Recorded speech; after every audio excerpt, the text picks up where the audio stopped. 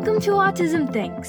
This podcast is hosted by the New Jersey Autism Center of Excellence, where we bring together the neuroscience, technology, and innovation to a soundscape that'll change your perspectives on all things autism and the world around us.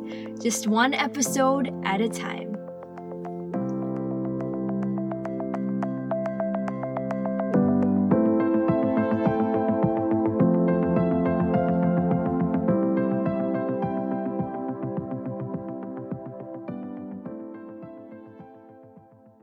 Hey there, it's Hannah here, and I hope you're doing well and keeping safe. This is the Empowering Voices series, where we focus on the importance of diversity and representation in STEM fields. So get ready to be inspired and empowered for the change we wish to see in the world.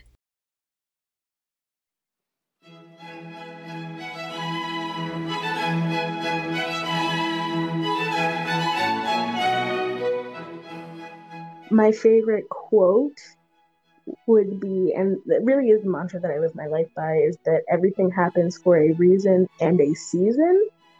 So I really believe that as much as this has been an unfortunate season, that it too will come to an end, and that people will grow from it, will learn a lot from it. You know, as a collective, as a community, I hope it brings us together more. I think that, you know, Western civilization has a very deeply rooted idea of I and self and not of we and us. And I hope that, you know, that can kind of shift. Culturally, I hope that we look at the we and the us more, and how things like this will impact we and us, not just me and myself and I. So I really think that is a reason and a season. And I hope that this season is coming to an end quickly. But I know that the reasons behind it will be impactful and important.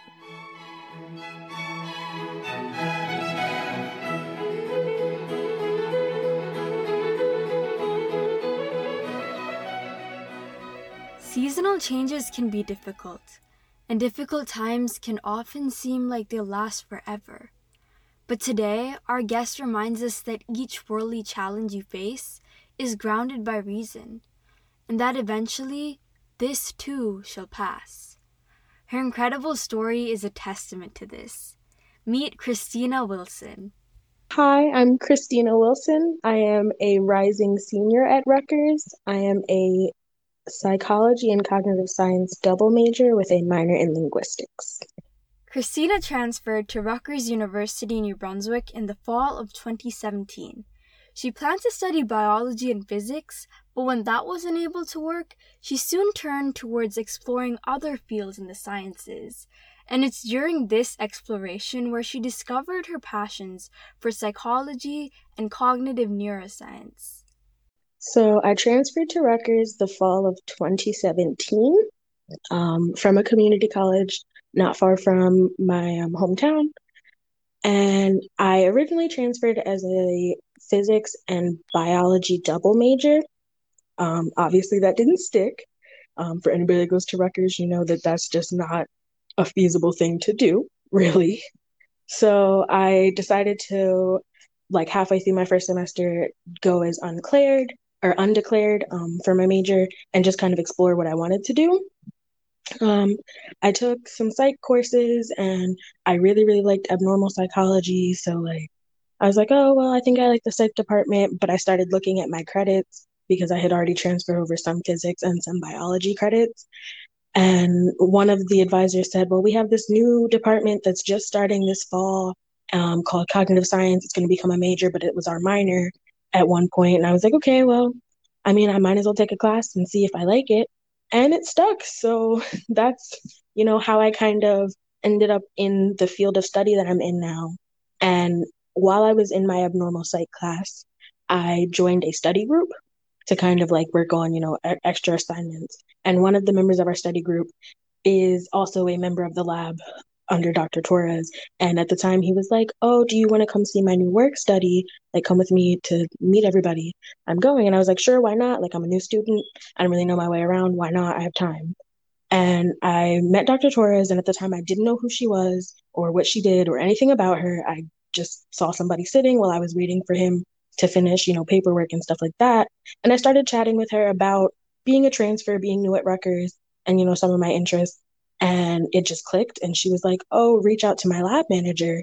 At the time, I had no idea what that meant. I didn't really know anything about research, but I did. And it was such a great decision. I've been at the lab since the spring of 2018, and I've loved every minute of it. Going back to her story, there were a lot of hurdles Christina had to overcome in achieving her college education. One of them was realizing how higher education could be pursued and how she could channel her interests in science towards a career. So I definitely think one of the biggest hurdles that I faced at the very beginning, and that I realize is kind of becoming a reoccurring thing now that I'm looking to transition to graduate school, is I came from a community in a high school where I wasn't really taught about higher education. It's not really expected, I guess, that people go on to college and pursue like research or anything like that. So one of the biggest obstacles was just trying to figure out and understand what it meant to do research, what it meant to be at a research institution, and like how all of that worked. Like I said, I didn't know who Dr. Torres was when I met her, so I had no idea like what her lab was about or what that even meant. So when I Googled her the first time, I was like blown away to see, all of her accolades and everything she had done. But that also, was a moment where I was kind of taken back, because it was like I had no idea what being a researcher and having that kind of career and those kind of accolades meant.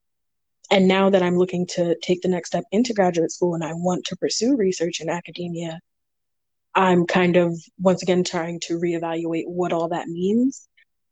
I think not having the exposure to those kinds of resources early on has definitely been a hurdle, and one that I really am passionate about kind of debunking for other people. Like I want other people with my background to understand that this is a career field and that it is, like an opportunity that exists. You don't just have to, if you like science and math, you don't just have to be a doctor. Like that's not the only option. And the ability to demystify the different career paths in STEM fields for her peers was her biggest motivation in following her dreams. In carving out a career, she is also able to be a role model for her family and community. I think in not having that exposure, I really want to carve out a path for other people like me to follow. So I am a middle child. I have an older brother who does not have a college degree. He did some college, but it wasn't really for him. And I have a younger brother who is, as of this week, starting his second year of college. And a lot of my motivation is giving him an example to see what it looks like to finish college. I'm a first generation college student. I am the example for him, but I'm also the example for a lot of other people in my community who look like me. So really carving out a path for them to follow in and, being able to be an example for them to see, look, this is possible and this is how you go about it is important to me. And, a lot of that journey is building resources and making connections and getting to know people and getting opportunities to talk about my story and learn other people's stories so that I can help people when I hear something familiar. In becoming the inspiration for others in her community, she says having mentors and professors to guide you towards your career is incredibly important. Being able to talk to Dr. Torres about my story has been a really big step, because I realize we share a lot of similarities and things that we've overcome. So it's easy to go to her and say, I don't know how to do this, or I don't even know how to start asking questions about, graduate applications, being an example of something I didn't recently understand. And I didn't really know how to ask questions about it, but I was able to kind of like speak to her and say, how do I even start this? How do I go about it? And, being able to have that example and have those resources for other people after me is important to me, I think. So, if we needed to go back in time to where Christina's curiosity for psychology and cognitive science was peaked, we'd probably be entering a large classroom. It was Sensation and Perception, a class that explores how we sense and perceive the world around us. It looks at the dynamics between the physical input of our environment to our bodily senses and the perception of the sensory input, usually encoded by our nervous systems. I think the class that really changed my perception about the sciences and how I wanted to tackle them was my sensation and perception class. Highly, highly recommend the class. It's so fantastic. It's just really interesting to learn about. But also, it gave, in terms of the bigger picture, it gave me an opportunity to consider what hard sciences really looks like. You hear hard science and you think physics, you think biology, you think chemistry, but you don't think psychology. Most people would think that's a soft science, if science at all. But there's parts of that that really do require hard science. And I think sensation and perception gave me an opportunity to combine those things that I loved about hard sciences when I came in as a physics bio major and take them and utilize them with things that I was passionate about, like the psychology field. So it really gave me an opportunity to kind of carve out a major that was my own and an idea about, how I wanted to go forward, what I wanted my career, to look like, and everything beyond just my undergrad studies at Rutgers. So I think that class was really transformative for, me deciding how I was going to go forward in my education. I'm technically a neuroscience is my discipline in Cog Sci, and I want to do like a cognitive psychology program for graduate school because of my experience with sensation and perception. And that that class really did change the way I thought about how people think and the field of cognitive science. In the past few months, we've seen how the George Floyd protests and the Black Lives Matter movements help channel the much-needed energy towards reform and creating systems in society that promote racial equity. At Rutgers, like many other institutions in the U.S., there is a lot of discussion on how this systemic injustice can be resolved. This was seen in President Jonathan Holloway's recent message to the community. As much attention as this pandemic requires, we are also living in a moment of global racial reckoning, a development born of tragedy, willful ignorance, and grotesque violence. These developments present us with an opportunity to work toward a world where phrases like social justice and Black Lives Matter are understood not as assault on the common good, but as declarations that we should be a country that lives up to the aspirations in its founding documents. Getting to that point will also require repair and rebuilding. The good news is that Rutgers has the ingredients to succeed in the face of these challenges. I'm certain of this. As a student at Rutgers, Christina talks about what we might be missing in our discussions and actions in moving toward racial equity and inclusion. I think that's a bit of a double-edged sword. I think, yes, absolutely, there are things that are missing. But I think the first step was even being able to have these conversations out in the open, because I don't think Rutgers really created a space for its Black students to have these kinds of conversations with administration and bring up their frustrations in a way that the students were really being heard. So I think that was like the first hurdle in the conversation. But now that the conversations are being had, yes, I do still think there are parts that are missing, because I think some of the nuances, every Black student at Rutgers isn't the same. We have an incredibly vast population of, students from across the African diaspora. So all of our experiences are not the same. I am, historically a Black American. My parents are from here. My grandparents are from here, and my great-grandparents are from here. I am a descendant of slaves. So my experience is not going to be the same as somebody who may be from the Caribbean or maybe from continental Africa. Our experiences are very different, and what we want and like the goals that we may have may on the surface all look the same, but they have very different nuances to the administration. And I think one of the biggest things that needs to happen is being able to talk about those nuances with the administration and have them actually understand what that means, whether that means bringing in, more people of color to better understand the nuances, people from different parts of the diaspora. But I do think that is the next step in this conversation, is to really delve into how to address the issues of everybody that's Black and not just assume that Black is a generalized label and we all want the same things or need the same things from Rutgers. I am the biggest advocate for demystifying the sciences and math. I think that a lot of people from my community that look like me, the idea is you become a doctor, you become a lawyer. Nobody's really talking about what is all encompassed in the sciences. There's a population that, want to become engineers as well. But like Nobody's looking at what all is entailed in the sciences and how it looks to go into industry versus go into academia. And I think that if we can demystify that, it helps to level the playing field for, you know, Black people and give them an opportunity to explore lucrative career options and interesting and diverse educational options beyond what, you see now. I sit in my cog sci classes, and most of the time I'm one of maybe two, if that, Black women in the room, and definitely one of two Black people just in general. There's very rarely any Black males in the room. So I really think that giving people from my community an opportunity to see what value the sciences have beyond, I want to be a doctor, I want to be an engineer, is important. And I think that if Rutgers can first understand that they have incoming students who are unaware of these fields and unaware about how to operate in these spaces, and then provide them assistance in figuring out how to move in these spaces, in figuring out how to, get into research, how to find a academic mentor who can teach you about their field. Once Rutgers can provide that to Black students, I think they'll have an easier time, taking advantage of what is available at Rutgers.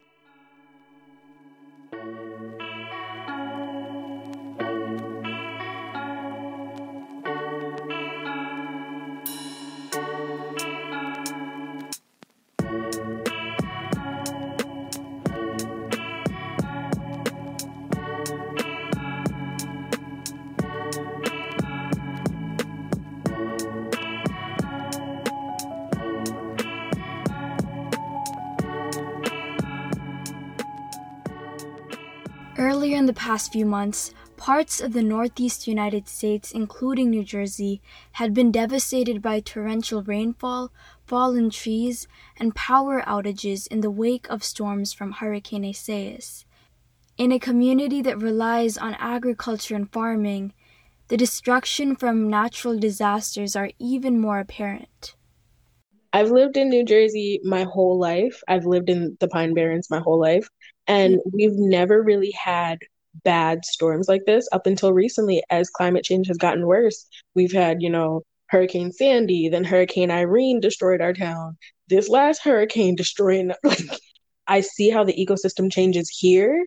And I live right on the last part of land that's developed before the protected part of the Pine Barrens where they can't really build. So I walk the trails out here and stuff, and you can see how the ecosystem changes and how stuff is affected. And I just can't believe our economy is affected by it, because a lot of the people in my town are farmers or work for the cranberry industry and stuff like that.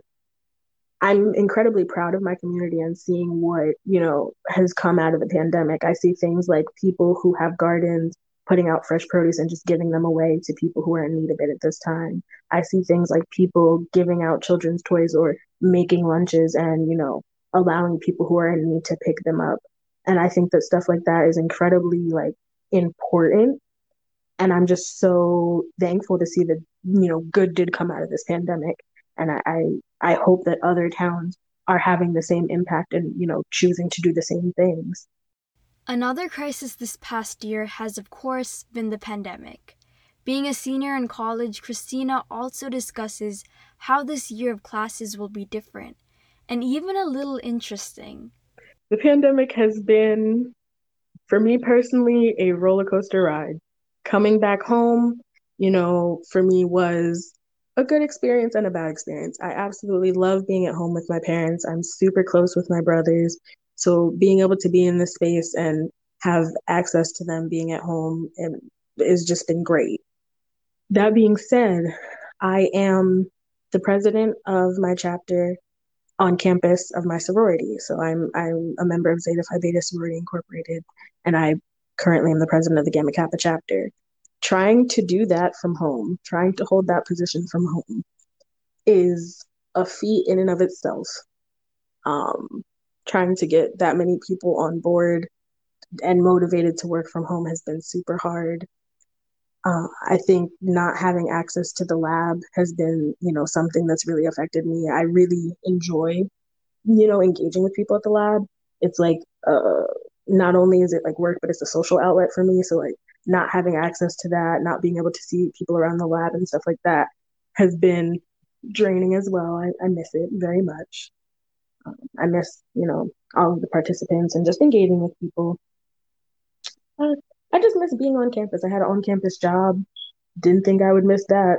I missed that too. Like, I really didn't expect any of it. And I think it was a really somber moment to experience, knowing that the fall semester of my senior year, I won't be back on campus.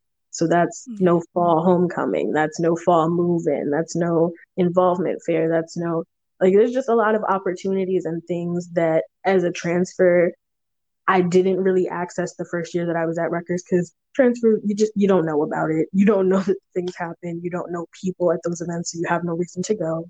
And then, my second year at Rutgers, I finally got to enjoy them. Now here we are. I won't have them due to the pandemic. And so it's definitely been a transition. It's not my favorite decision, but you play the cards you're dealt. So yeah, the pandemic has been nothing short of a roller coaster.